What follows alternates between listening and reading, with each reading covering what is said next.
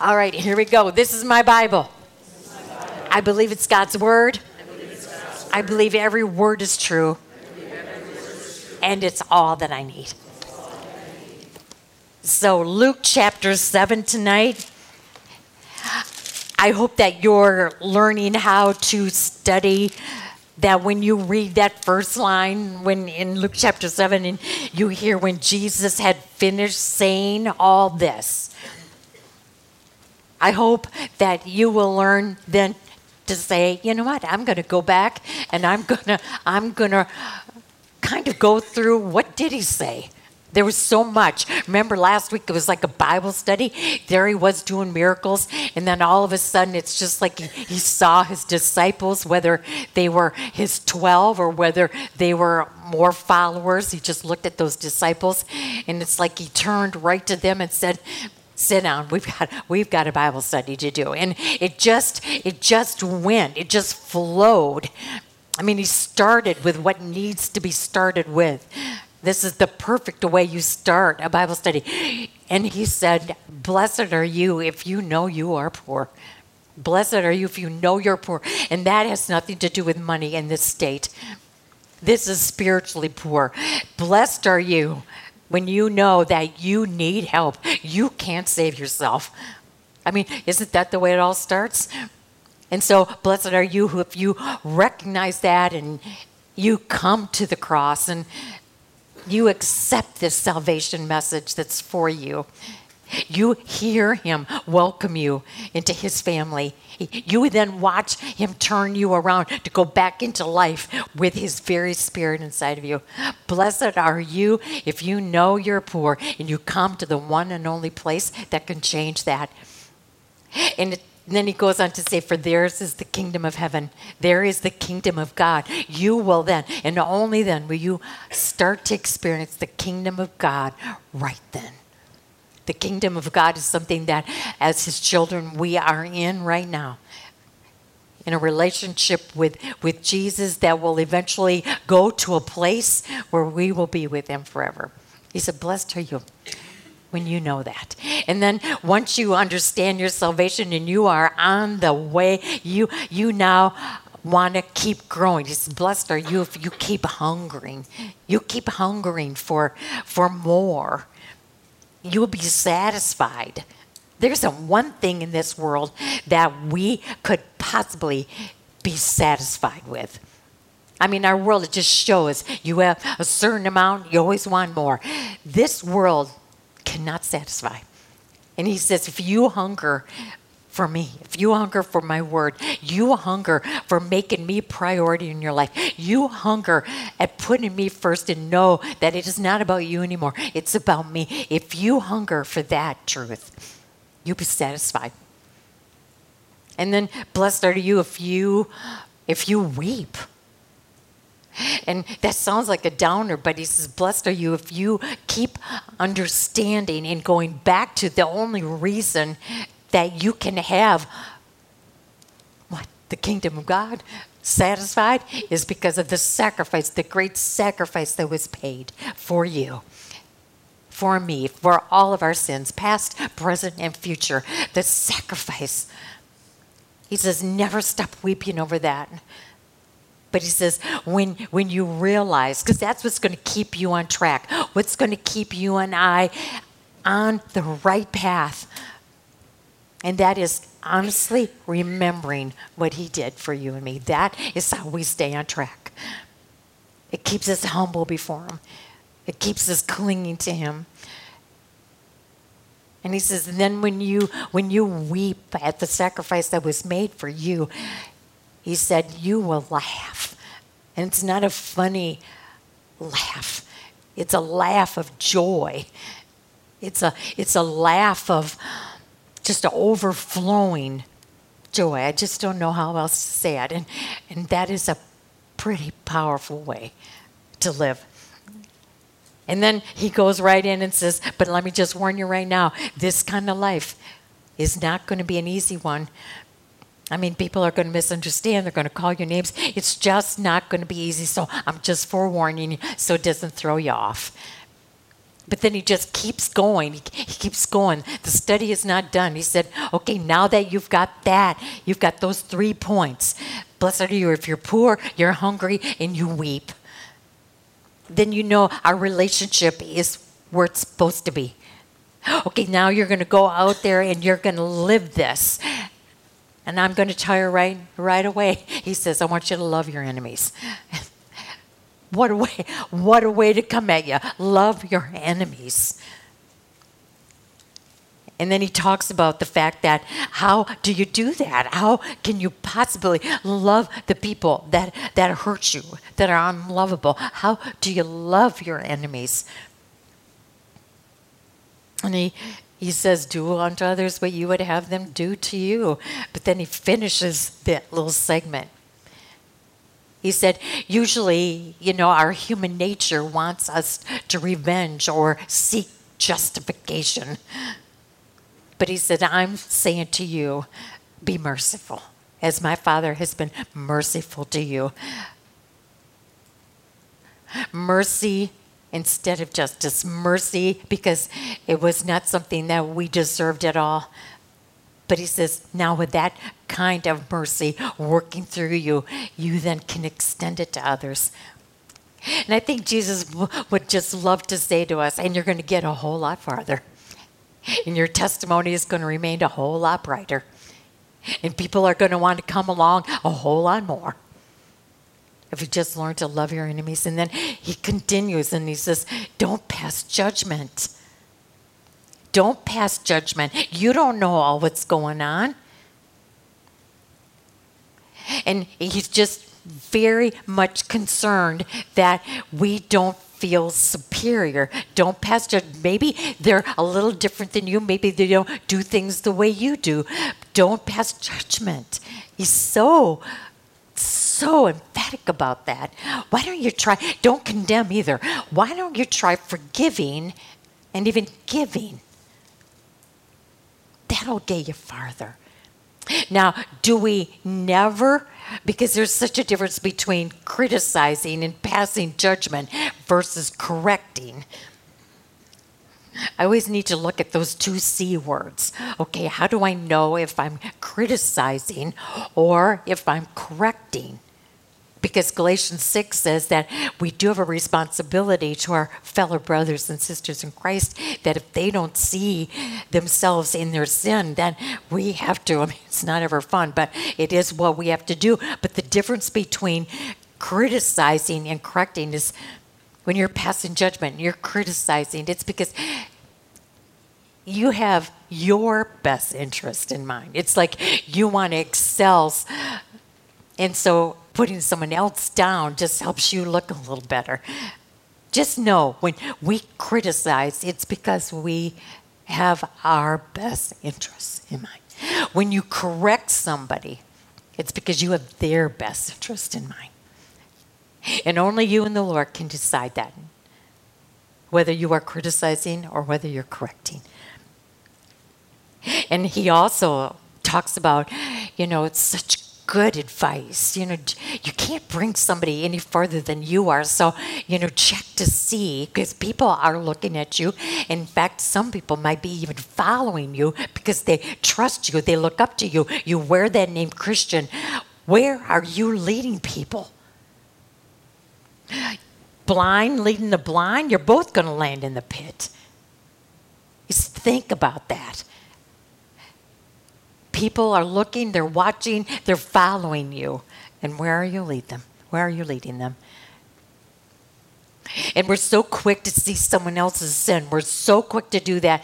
And he said, you want to pick at that little speck in someone else's eye. And there, in your self-righteousness, you get this big old plank in yours. He said, just make sure, again, that it's not criticism, but that it's correcting. And then he says, take a look. I'll give you a little analogy. He says, your life is like a tree. And a good tree will produce good fruit. But if your tree is bad, there's no way it can produce good fruit. A bad tree is going to produce bad fruit. So his advice is check to see what is in your heart. Jesus, and the way Luke has been writing this, it's a big part of the Gospel of Luke, of how much Jesus looks at the heart. We're going to see it so clear again tonight. And what are you? Are you real or are you fake? Are you pretending and camouflaging to other people? Or do you really care about, I want to be a good tree. I want to produce good fruit. I want to know that my heart is right, so out of my mouth will come the right words. That should be a concern. Because I'll tell you, the real you will come out. The fruit that's in your heart, whether it's the fruit of self or the fruit of the Spirit, will come out, because that's your actions. And your words. I mean, you can be nice for a little bit, but the real you will come out. And he was so, he wanted to make sure we see that. And then he closed this study by saying, how can you call me Lord? I know it just sounds so spiritual. You call me Lord, but you don't even obey what I say. And how can you even know what to obey if you're not even opening the instruction book? How are you going to know how to handle life? How are you going to know how to be a good tree unless you have an instruction book that will help you finish well? So you call me Lord? So he really just kind of lowered the boom. And then he gave that story. You can have two houses, look identical. But if it doesn't mean, if it's not a priority for you to build that house, your life on the rock of Jesus, and that takes work, it takes effort, it takes discipline, it takes desire. It's not an easy road, but you want it bad enough. You build your house on the rock, or you want to build your house on who you are, what you've achieved, the things of this world. The little phrase, I got this. You want to build your house on all that? And maybe for a time they're going to look identical until the first storm comes. And there's such a difference when someone builds their house, their life, on the rock of Jesus. It doesn't mean that they don't hurt or cry or feel or suffer. It just means they know. They know that God is there, and they're going to trust him. Versus the person who has built their house on all the things of this world. I'll tell you, one storm, and they're destroyed. They're down. They're defeated. They live in despair. And this is how we ended last week. I mean, that's the way he ended the Bible study, so I thought, so am I. But it was something like, okay, think about it.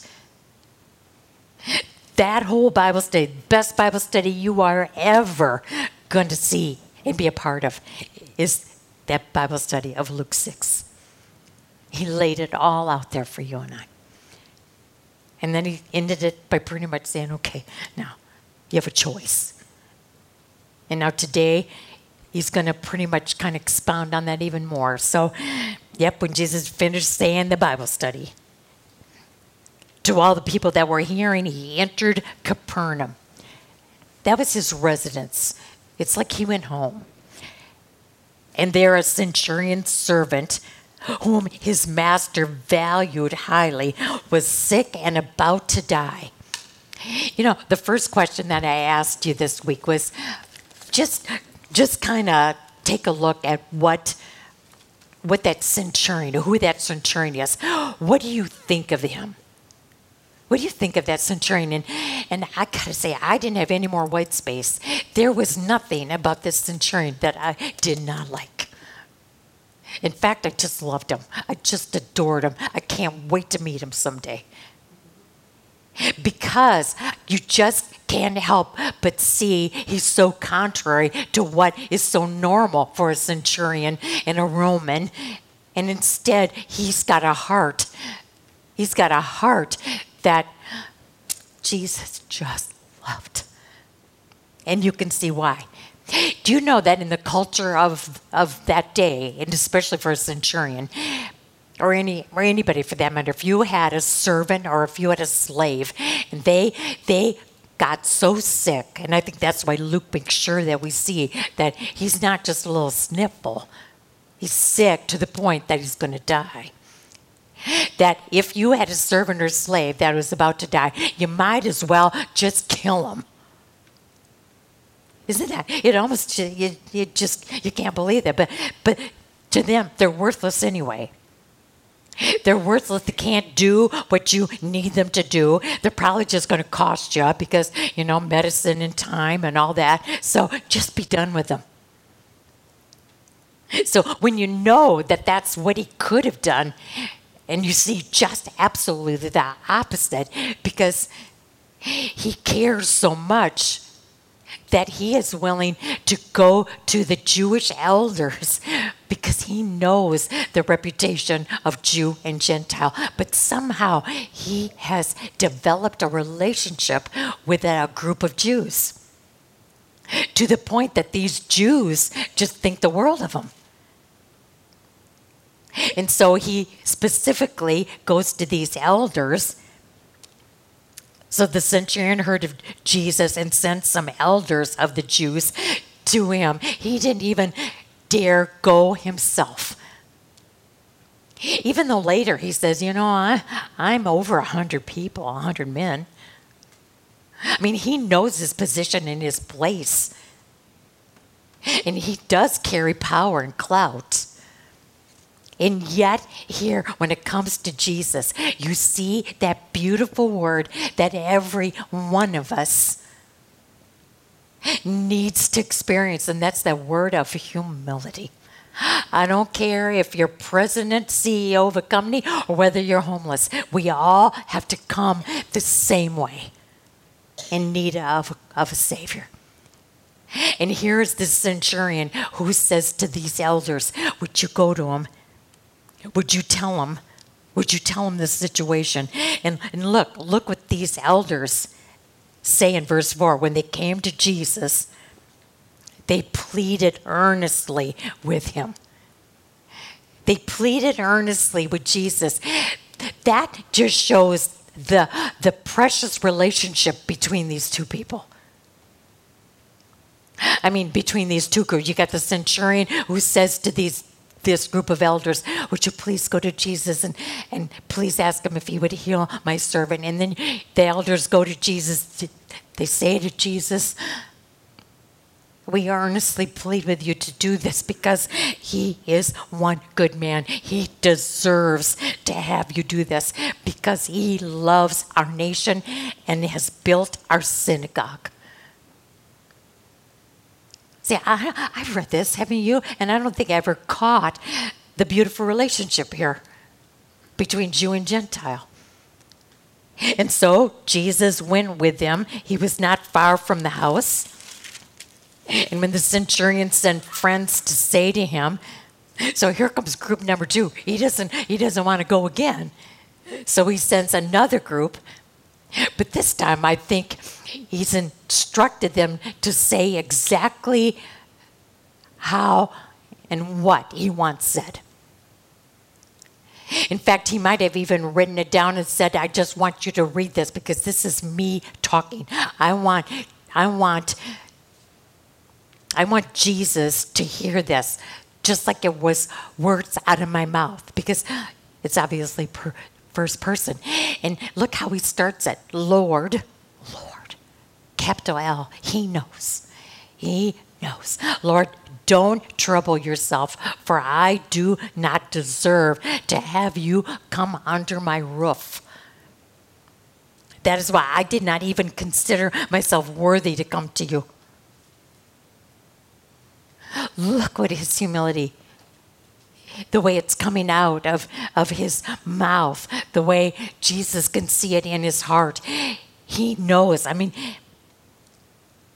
He said, but say the word and my servant will be healed. For I myself, I'm a man under authority with soldiers under me. I tell this one, go, and he goes, and that one, come, and he comes. And I say to my servant, do this, and he does it.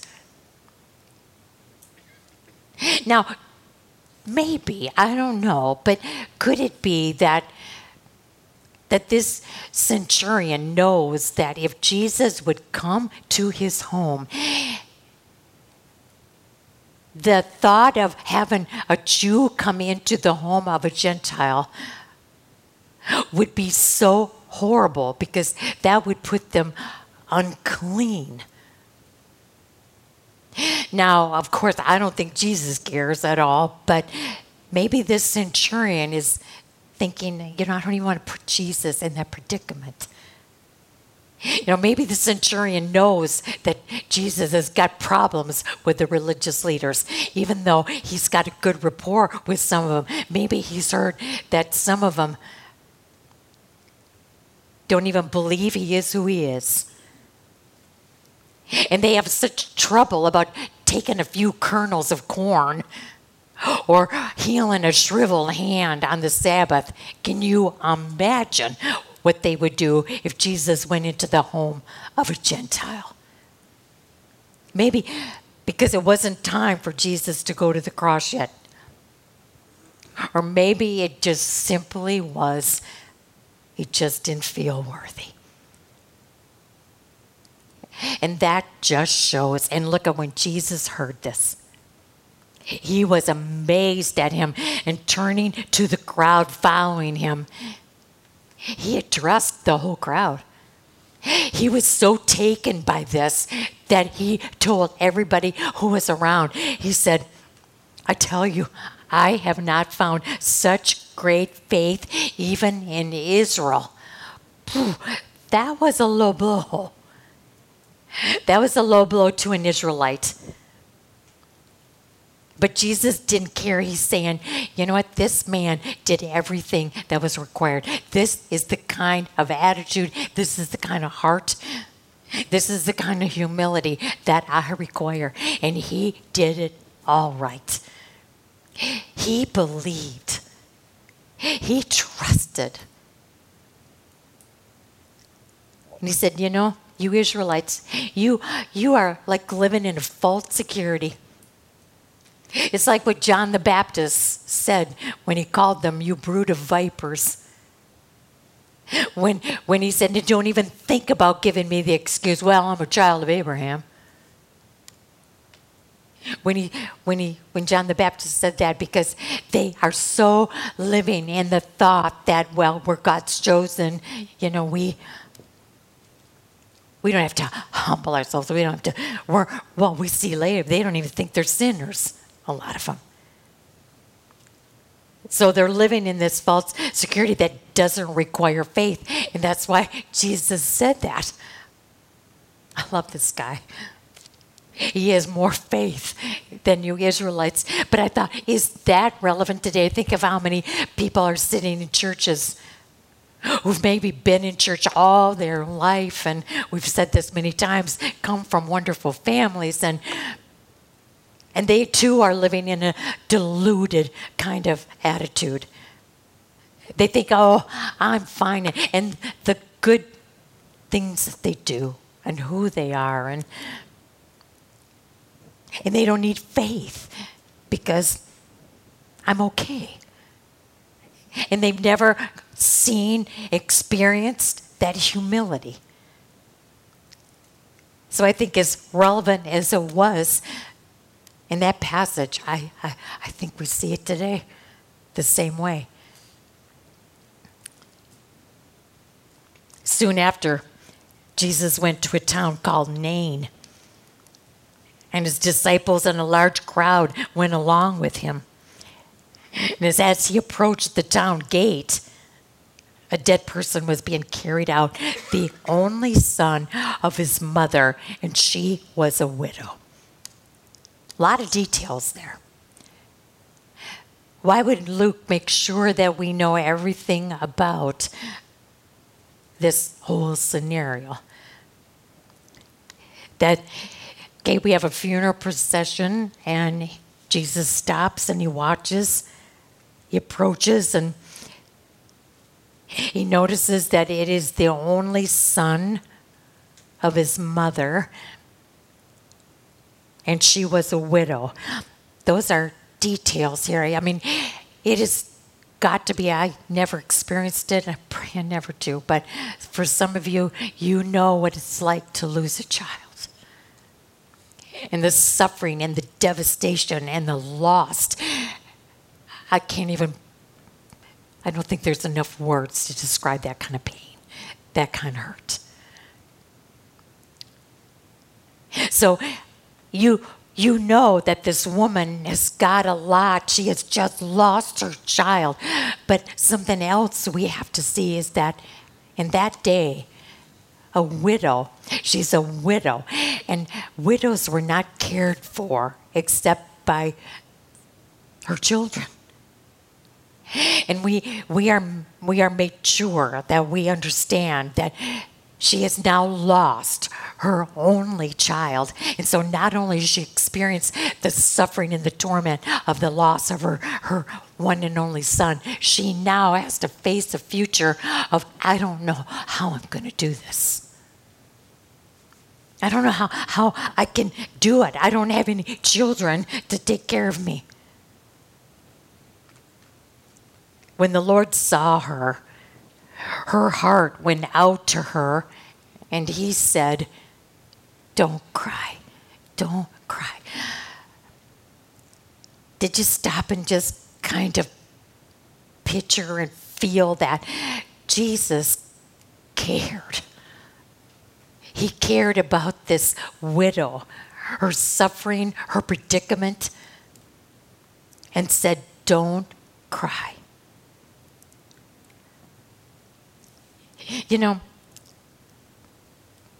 I think sometimes this caring for people, I mean, I know that there's a lot of wonderful people that care, but I think we're starting to see it more and more that people are either so busy or preoccupied or maybe they don't even care. I don't know, but maybe they're just got so much on their mind. And I mean, we had this Sunday at church. I think we parked too close to the curb. That's what I think we have. Well, we did. But so Tom and I were struggling to get up the curb. I mean, it would have looked like we were 96. I really think the way it was. We were trying to get up the curb where we had parked. We probably should never park there. So we got out of the car. We were trying to get up this curb. I managed to get it first. I'm helping him. This is so silly. It's so silly. But then right when we were starting to get our bearings, like we're not going to fall, this young couple just barrels on by, and especially the young woman. And it's like she about pushes right over.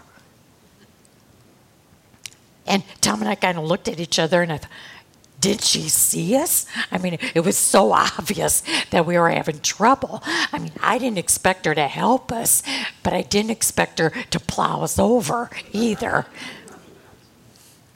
And I just kind of thought, you know, maybe, like I said, she got a lot on her mind and all this kind of thing. But I don't want to lose that. I don't want to lose caring for people. That if you see a need, that you stop, even though it might take time, it might cost a little for whatever reason, but I don't want to lose that beautiful characteristic of Jesus about caring. Because Jesus cared when he said, don't cry. He cared. What old hymn came to your mind? Oh boy, did this hymn ever come to my mind. Because this hymn writer, when he wrote it, he was just like you and me, probably going through a very, very difficult time that you can't even help that this thought came to your mind or this question came to your mind. Does Jesus care? Does he even care that my heart is pained? And then when you get to that last verse, I mean, this is the real, you can tell this man is Doesn't he care when I've said goodbye to the dearest on earth to me? When my sad heart aches till it nearly breaks, is this even clear to him? Does he even see? I mean, this is what our human nature does. But there again, look at this hymn writer. He knew who his Lord was. He knew who Jesus was. And it's just like, because he's filled with the Spirit, he was willing to let the Spirit remind him of everything he has learned. Because all of a sudden the chorus comes blazing out. Oh, yes, he cares. It's like, I'm sorry I even questioned it. I'm embarrassed that I even asked that question. Oh, yes, he cares. His heart is touched with my grief. And when my days are weary and those long nights dreary, I can know that Jesus cares. Then Jesus went up and touched the coffin. This is how much he cared. He went up and he touched the coffin, and those carrying it stood still. And he said, "Young man, I say to you, get up." Did you notice that he didn't address the crowd, he didn't address the widow, he addressed the young man. Talked to him. And, I went back and I looked at the story of Jairus' daughter. Jesus did the same thing. And we know that Jesus did that with Lazarus. He got to the tomb and he yelled in a loud voice, "Lazarus, come forth." The dead man sat up and began to talk, and Jesus gave him back to his mother. What a sight that had to have been. I'd have loved to watch that widow's face. I got my boy back. Boy, that must have been something. But I just have to say something about, we have a tendency to say that he was resurrected from the dead. And I know this is just semantics. It's probably just words. But I have a hard time with, like, the widow's son of Elijah. And then in the New Testament where Jesus raises from the dead, I can say raised from the dead. I can even say restored back to life. But I have a hard time saying resurrected, because Jesus is the first one that was resurrected to come out of the tomb to never die again. And he paved the way for you and I to be able to follow suit. That we die once, and then when we're resurrected, we will never die again. Now, even though this was such a beautiful thing, and with Lazarus and with Jairus' daughter, but in all reality, they have to die again. But still, it still was a beautiful thing. The Lord knew just exactly who to do that to and how. And like I said, it's just maybe words and semantics. But I just love thinking Jesus being the first one to step out of that tomb. And that is our entrance to the same. They were all filled with awe and praised God. A great prophet has appeared among us. My first thought was, well, that's progress. At least they're calling him a prophet now. But it just shows by their next comment, it does show that they're still not desiring to really know who he is, because they still want someone to make things better so they don't have to be under the Roman rule. They don't have to live under this kind of persecution. So when they said a great prophet has appeared among us, God has come to help his people.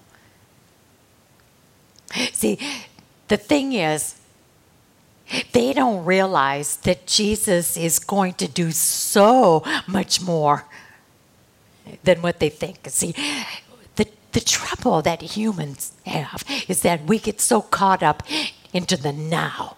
We want things fixed now. We want to feel better now. We want everything right now. But we've got to learn, we've got to get to know the Lord so much better so that we can start to say, okay, you're not doing it the way I want it now. But that must mean you've got a greater purpose coming up. You've got a greater reason. I mean, they want him to set up an earthly kingdom, obviously. But we know that he's setting up a heavenly kingdom, a kingdom that will have no end. Didn't you love it when we did Daniel? With Nebuchadnezzar's dream and how Daniel was talking about Babylon and then the Medes and the Persian Empire and then the Greek Empire and then the Roman Empire. And all while he was talking about these empires, he was saying, and they're all going to go down. But while all these earthly empires are going to go down, even as we speak, this world empire is going to go down. But while this is all happening, Daniel said he's setting up a kingdom that will have no end. And that's what we should be living in. That's what we should be always remembering when we watch the news, when we see how the world is falling apart. But as we speak, he's setting up a kingdom that we will be a part of that will have no end. This news about Jesus spread throughout Judea and the surrounding country.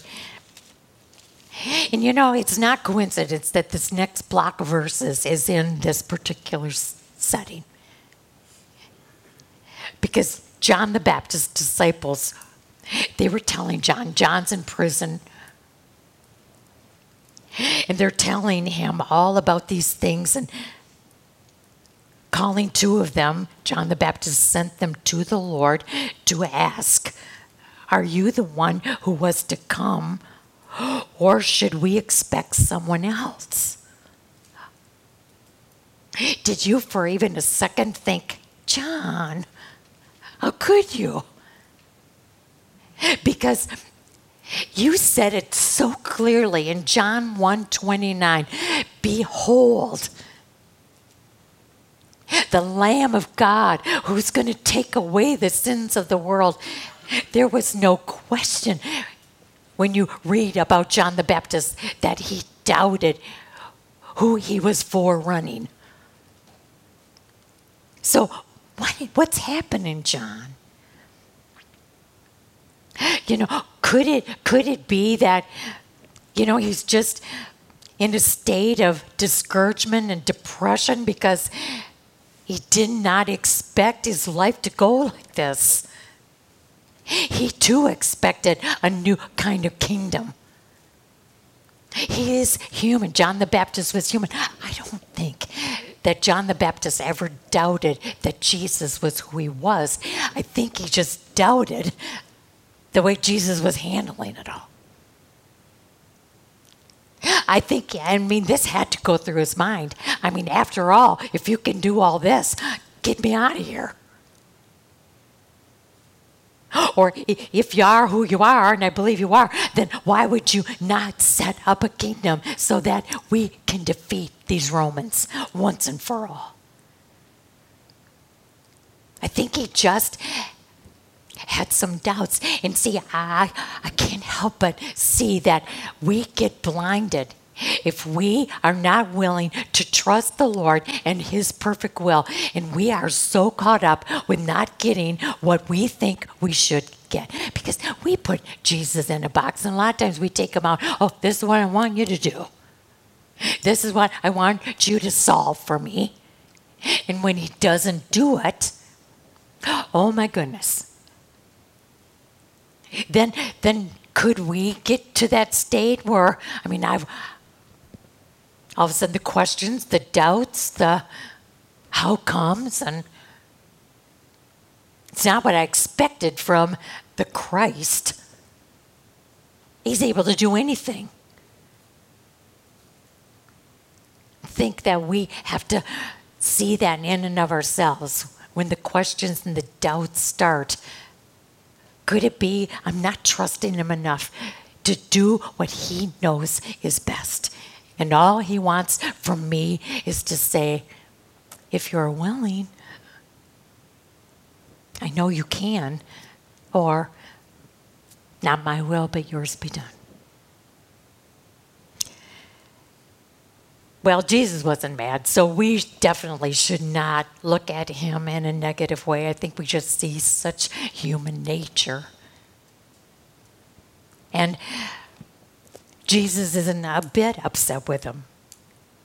At that very time, verse 21, Jesus cured many who had diseases, sicknesses, evil spirits, gave sight to many who were blind. So while these messengers are asking Jesus, this is what John wants to know. It's like I see Jesus just keep doing his work. And then when the time is perfect, like in verse 22, because I don't think he replied to the messengers right away. I think he wanted those messengers to watch him. And then when the time was right, he said to the messengers, go back. Go back and report to John what you have seen and heard, witnessed with your own eyes, heard with your own ears. You go back to him and you tell him the blind receive sight, the lame walk, those who have leprosy are cured, the deaf hear, the dead are raised, and the good news is preached to the poor. To me, that's the best line of all. You go back and you tell John that this gospel message, the message of salvation, is being preached to the poor. And again, it's not those who are homeless and without money. You tell John that I am getting this salvation message out to all those who have never heard. I'm going to keep saying it to those who think they don't want to hear.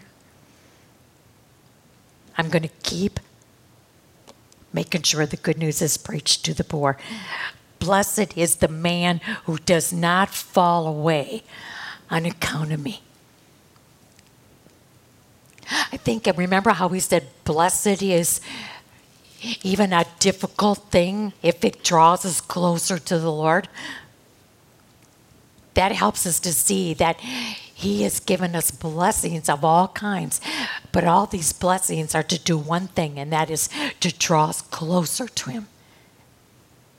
I think what he's saying to John the Baptist, I know I've given you a tough job. We're going to hear how he just talked so admirably about John the Baptist and how well he did his job. But right now to his messengers, he says, you go tell him, blessed is the man who does not fall away on account of me. Blessed is the man who's not offended by me.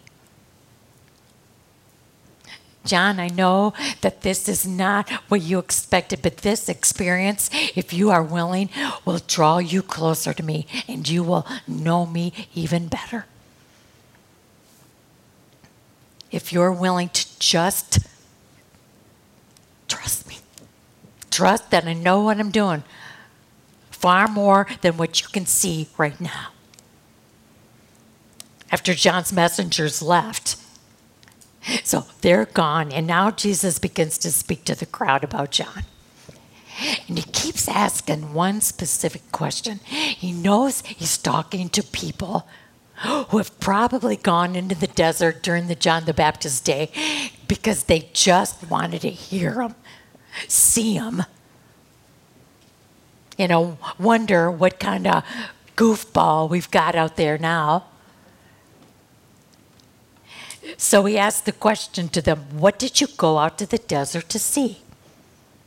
A reed swayed by the wind? If not, then if that wasn't it, what did you go out there to see? A man dressed in fine clothes? No. Those who wear expensive clothes and indulge in luxury are in palaces. Okay, if that wasn't it, but what did you go out to see? Did you go out to see a prophet?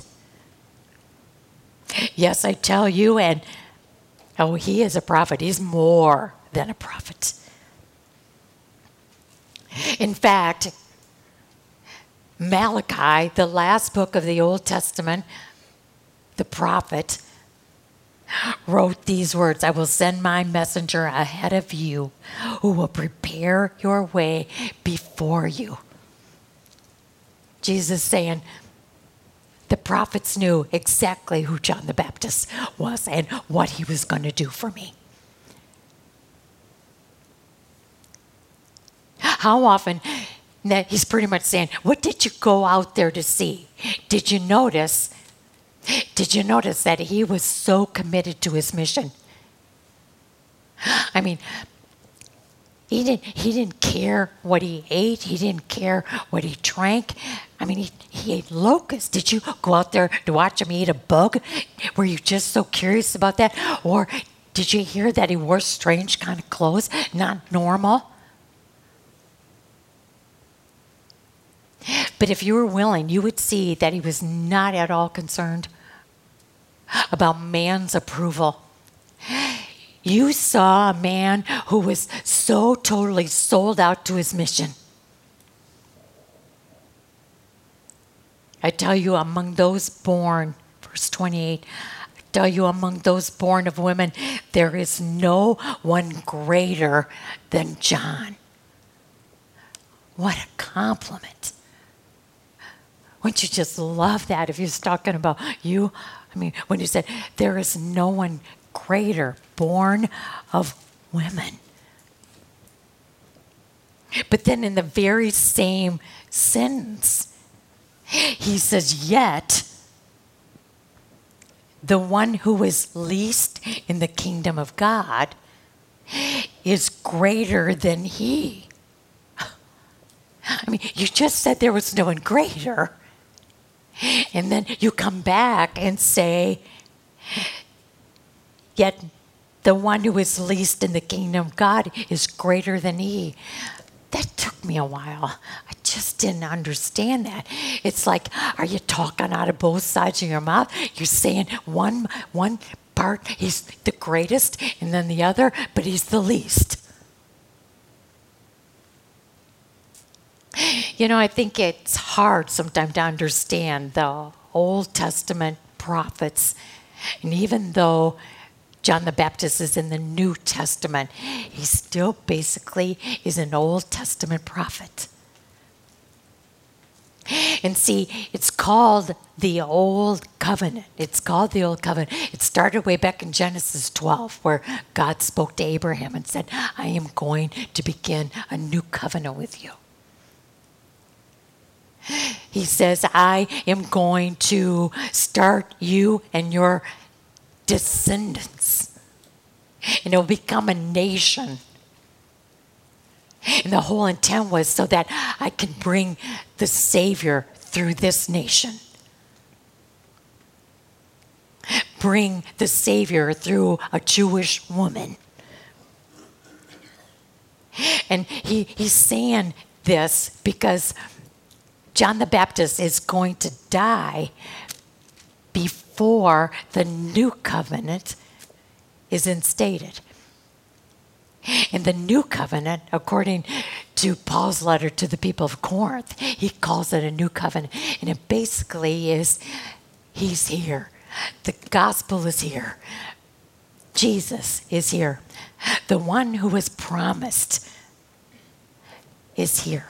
The new covenant.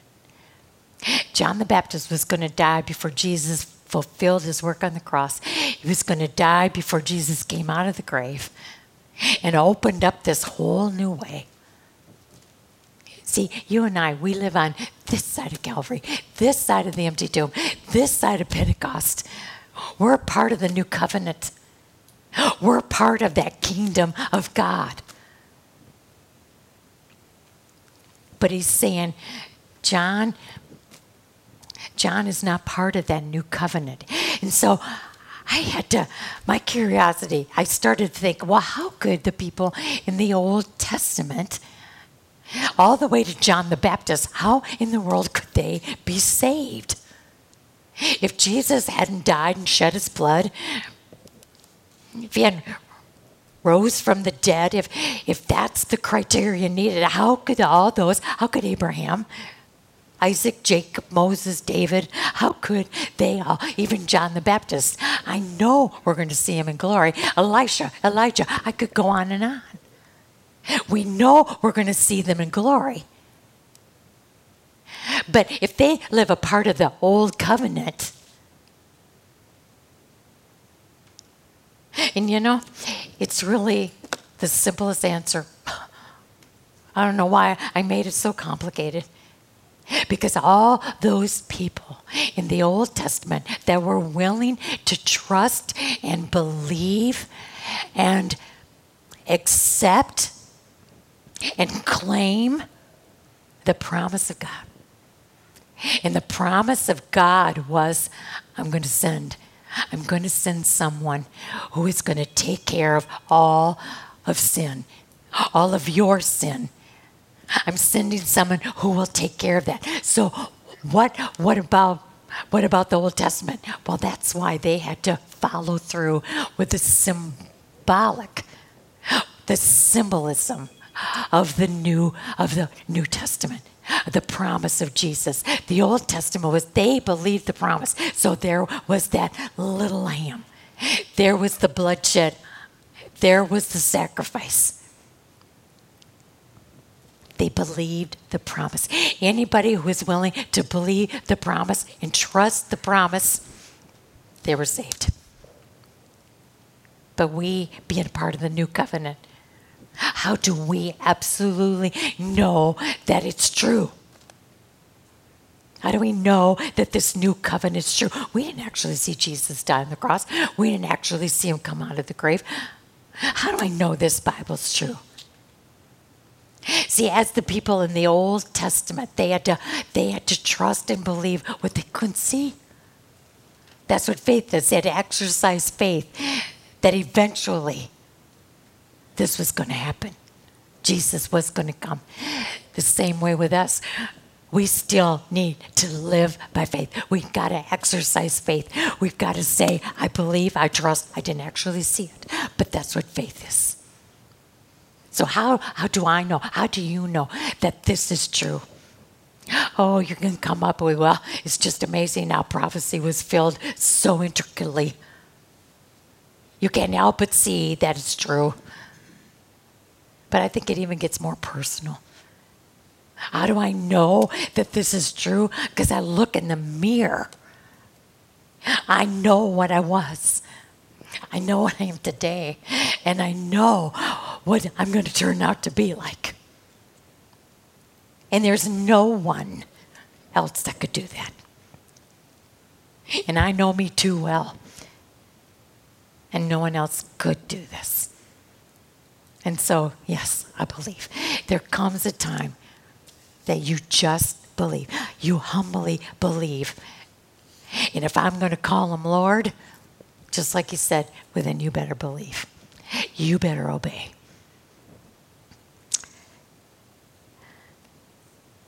Okay, all the people, verse 29, all the people, even the tax collectors, when they heard Jesus' words, they acknowledged that God's way was right because they had been baptized by John. You gotta love that verse. You just do. You go back to Luke chapter 3. Remember after John called the Pharisees, you brood of vipers, and then he said, let me explain something to you. You better produce fruit with your repentance. So in other words, it better be real. Remember, that's what he said in Luke 3. He was no nonsense. He called it. In fact, he even gave you a word picture. An axe is right there at the base of the tree. And it's gonna get chopped down. In fact, not only chopped down, it's gonna be thrown in the fire. I mean, that was quite That was quite major. And so the people started saying, well, what must we do? And in Luke 3, one of the groups of people that asked, what must we do, were the tax collectors. There was a group of tax collectors that said, teacher, what must we do? And John the Baptist says, stop it. Stop what you're doing. Stop being deceitful. Let salvation change you. So the old is gone and the new has come. These same tax collectors, I think, are the same ones here. Because it said all the people in the tax collectors, when they heard Jesus' words, acknowledged that God's way was right because they had been baptized by John. They were willing to believe John. And then it wasn't even hard to believe Jesus. What a sight that must have been. But look at verse 30. But the Pharisees and experts in the law rejected God's purpose for them. No, let me read that again. But the Pharisees and experts in the law rejected God's purpose for themselves because they had not been baptized by John. See, they didn't listen to John. They didn't listen to Jesus. So Jesus kind of expounds on that. To what then can I compare the people of this generation? What are they like?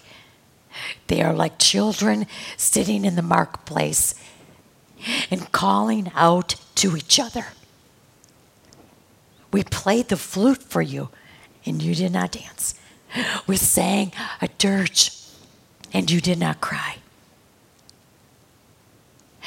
Jesus is saying, we tried. We brought it out there, and you wouldn't listen. You wouldn't do it. So he expounds on it further. For John the Baptist, he came neither eating bread nor drinking wine. And then you had to come up with this excuse. Oh, he's such a strange guy. He's got a demon. Not going to listen to him. Then the Son of Man came eating and drinking. And you say, oh, not going to listen to him either. He's a glutton. He's a drunkard. He's a friend of tax collectors and sinners. See, you don't listen.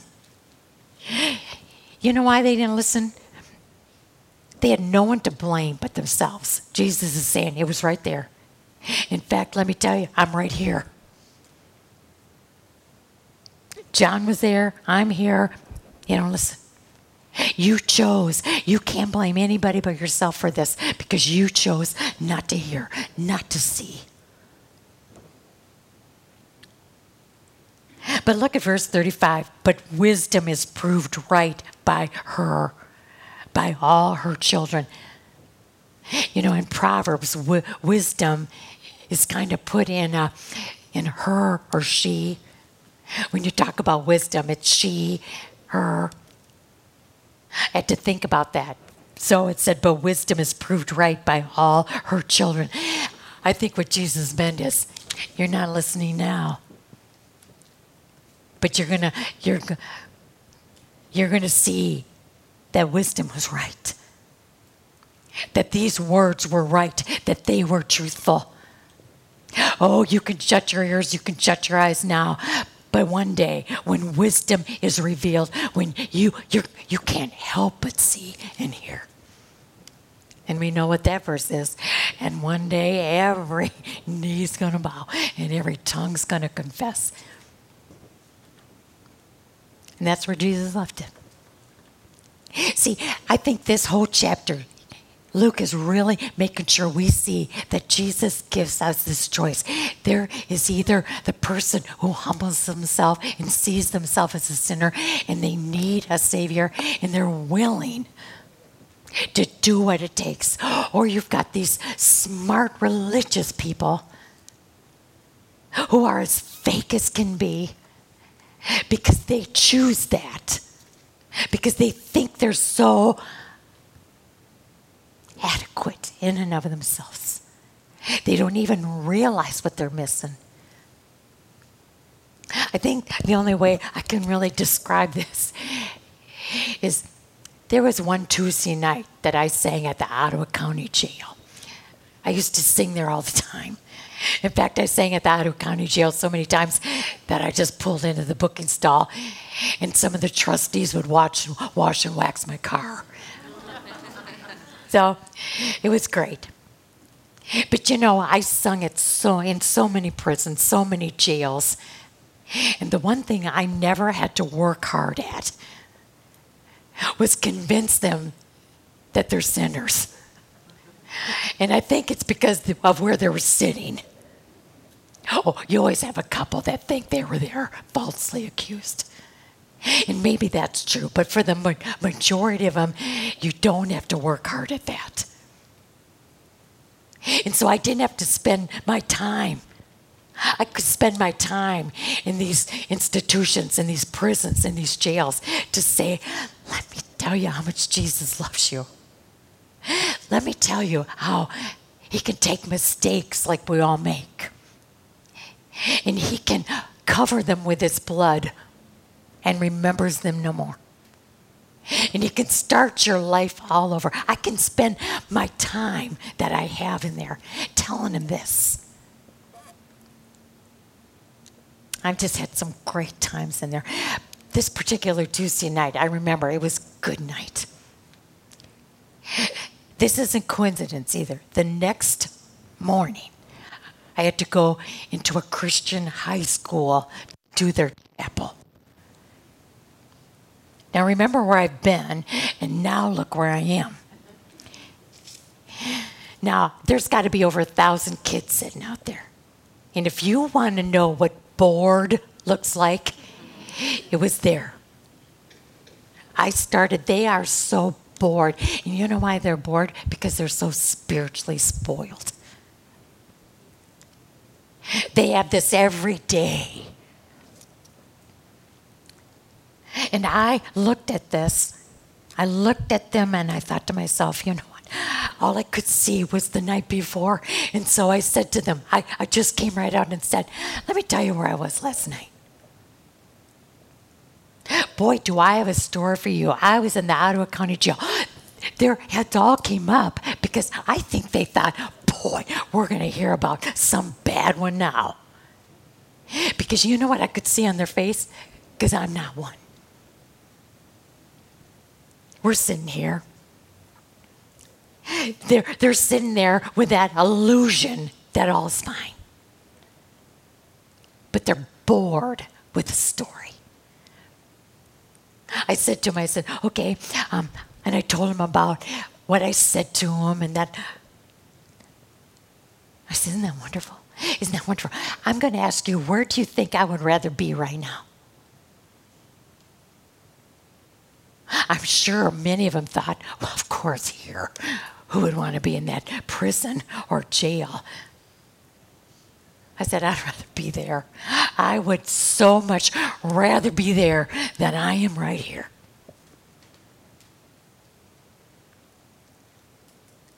And I said, but you know what I'm going to do for your sake? I'm going to tell you the same thing I told them last night. I'm going to tell you how much Jesus loves you.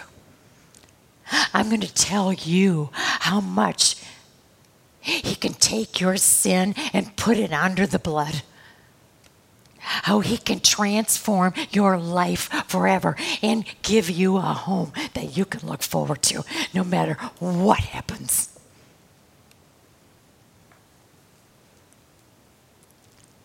I couldn't help it. I haven't thought that story in ages until I was studying this. I thought, if that isn't just exactly what we're studying tonight.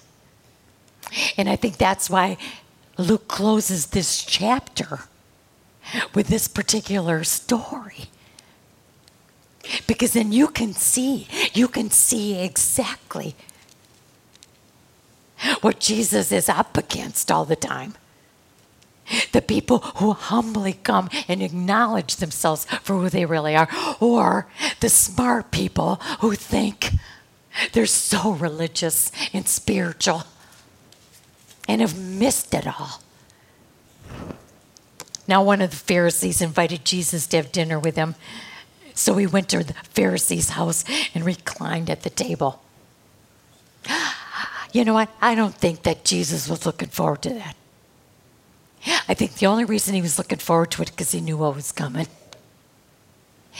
And it could be maybe he was looking forward to it for just a little bit because he thought, well, it's another opportunity. It's another opportunity to be able to tell them. He never wasted an opportunity. But I don't think that he was overly excited to just let them keep picking at him all the time. But he went because he knew. He knew the beautiful scene that was going to transpire. That should have changed everybody in that whole room. When a woman who had lived a sinful life in that town learned that Jesus was eating at the Pharisee's house, she brought an alabaster jar of perfume, and as she stood behind him at his feet weeping, she began to wet his feet with her tears. Then she wiped them with her hair, kissed them, and poured perfume on them. What a story. What a visual. I could do so many things to color this up. But the one thing I am going to say is, and I don't think I'm adding to scripture, as I look at this woman, she knows she's a sinful woman. She knows what she's done. We don't know, but she does. And I think she woke up that morning and she said, I've had it. My life is a mess, and I have heard, maybe she even heard about the paralytic that came through the roof. Maybe she heard that story, and she heard that the first thing Jesus said to that paralytic was, your sins are forgiven.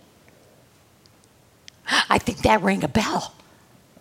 That there's someone going around saying, your sins are forgiven. I can start you brand new. I can wipe the slate clean. I think she was so determined. I think she had so had it with her sin. Because when she found out that Jesus was at the home of the Pharisee, don't you think common sense would tell you there's no way this gal is getting in there? They're not going to let her in that house. Why in the world didn't she say, well, let's try again tomorrow? Let's see where he is tomorrow. She doesn't. She finds out he's at the home of the Pharisee, and she goes there. She gets her alabaster jar. I don't know how she did it. I'd love to know how she got in that door. All I can see is one determined woman that all she could see was Jesus. And whether she pushed that door down, I don't know. But there was no one that was going to stop her. And she walked in that door. But look where she went. She did not look from side to side. Because I think that would have deterred her. Because I'm sure she would have heard plenty. But she kept her eyes tunneled in on Jesus. Look, she is so humbled that she goes behind him. She stands behind him. I mean, that's major humility. She thinks of herself so little that she doesn't even dare walk in and go to him and face him. She goes behind him. Now, the Bible doesn't say this, but she had to have fallen on her knees. She had to. Because it says, she began to wet his feet with her tears. Then she wiped them with her hair. She kissed them and poured perfume on them. She is down on the ground. That had to have been such a gorgeous, and I mean gorgeous sight. This tear-stained face. And then as she opens up this perfume jar, the smell that went into that room. But look at verse 39. I mean, This had to be such an extraordinary experience for everybody watching. It had to be such a smell. When the Pharisee who had invited him saw this, he said to himself, he doesn't say it out loud, but we've learned Jesus knows. But look what he's saying. If this man were a prophet, such irony. Here you've got this sinful woman who knows exactly who he is and what he can do for her. This lowlife, this nobody. Who knows? And then you've got this Pharisee who is so proud of what he knows. And he really knows nothing. Because look at he says, if he were a prophet, he doesn't even have a clue. He would know what kind of woman is touching him. And he would know that she's a sinner. Jesus answered him, Simon, I have something to tell you. Tell me, teacher. Jesus said, 2 men owed money to a certain money lender. One owed 500 denarii, another 50. Neither of them had the money to pay him back. So he canceled the debts of both. Now, which of them will love more? Which of them are going to love him more? Simon replied, I suppose the one who had the bigger debt canceled. Jesus said, yeah, you're right. You judged correctly. But Jesus says, you're just looking at this so superficially. Look, it says, then he turned toward the woman. I think he was sick to death of looking at this pious, self-righteous person. He would rather look at the tear-stained face of that woman. And yet, he's still going to speak to the Pharisee. He turned toward the woman, but said to Simon, do you see this one? I came into your house. You did not give me any water for my feet. She wet my feet with her tears, wiped them with her hair. You did not give me a kiss. But this woman, from the time I entered, has not stopped kissing my feet. You did not put oil on my head, but she has poured perfume on my feet. Therefore, I tell you, her many sins have been forgiven, for she loved much. And then he sticks this in there, just so hoping that Simon would connect. But he who has been forgiven little, if you think that you're fine and that the cross, not that big a deal, because after all, I'm pretty good. Look at all I know. Look how smart, look how spiritual I am. If you do not know how much you need to be forgiven, you are not going to love me. You're not going to love. He who has been forgiven little is going to love little.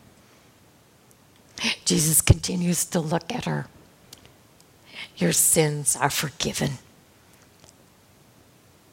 What a sight that must have been. But look at verse 49. The other guests began to say among themselves, who is this who even forgives sins? They're not willing to seek him out, to want to know more. Because I'm sure if they had better questions, other than, who is he anyway? That he can even forgive sins. Luke would have wrote about it. Luke would add more to the story. But they were appalled by all this. So Jesus said to the woman, your faith has saved you. Now go live it up. Go live in peace. You don't have to carry this shackle anymore. You don't have to carry this guilt anymore. All what you have done is gone. You go live like you've never lived before.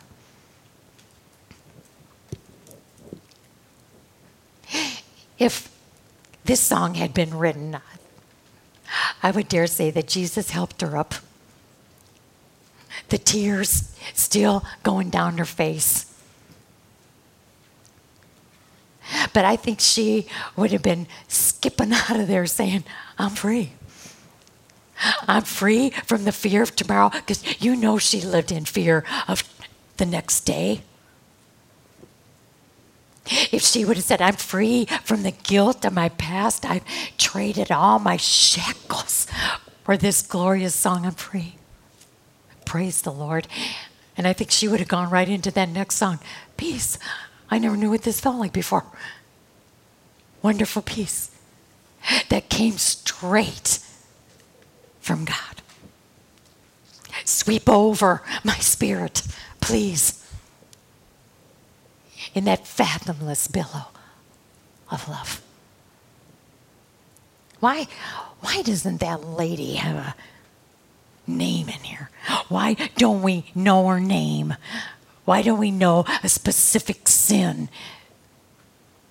Why does Luke not put her name in there? Because I'm sure whoever was telling this story, I bet they know her name.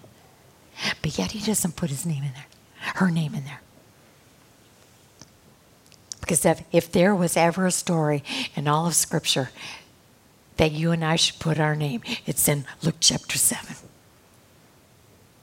Because this woman, I mean, even for you men, you know the principle. The principle's still the same. Every one of us. You can decide whether you want to be like the Pharisee or whether you want to be humbled like this woman. But why would anybody want to miss all what he's got? Why would anybody now want to hear your sins are forgiven? Go live in peace. Go live it up. Because you have got a whole new life and a whole life to come. Heavenly Father, thank you for making this so clear. Just pray that this clicks, that this finally clicks in us, and that we can pencil our name in that. As we read that story, we can see our life unfold. Father, we thank you for loving us with a love that's just unexplainable. Thank you for freeing us, that we can live and bask in this freedom. And thank you that we can know what real peace is, because we are staying connected to the Prince of Peace. And we pray this all in his name. Amen.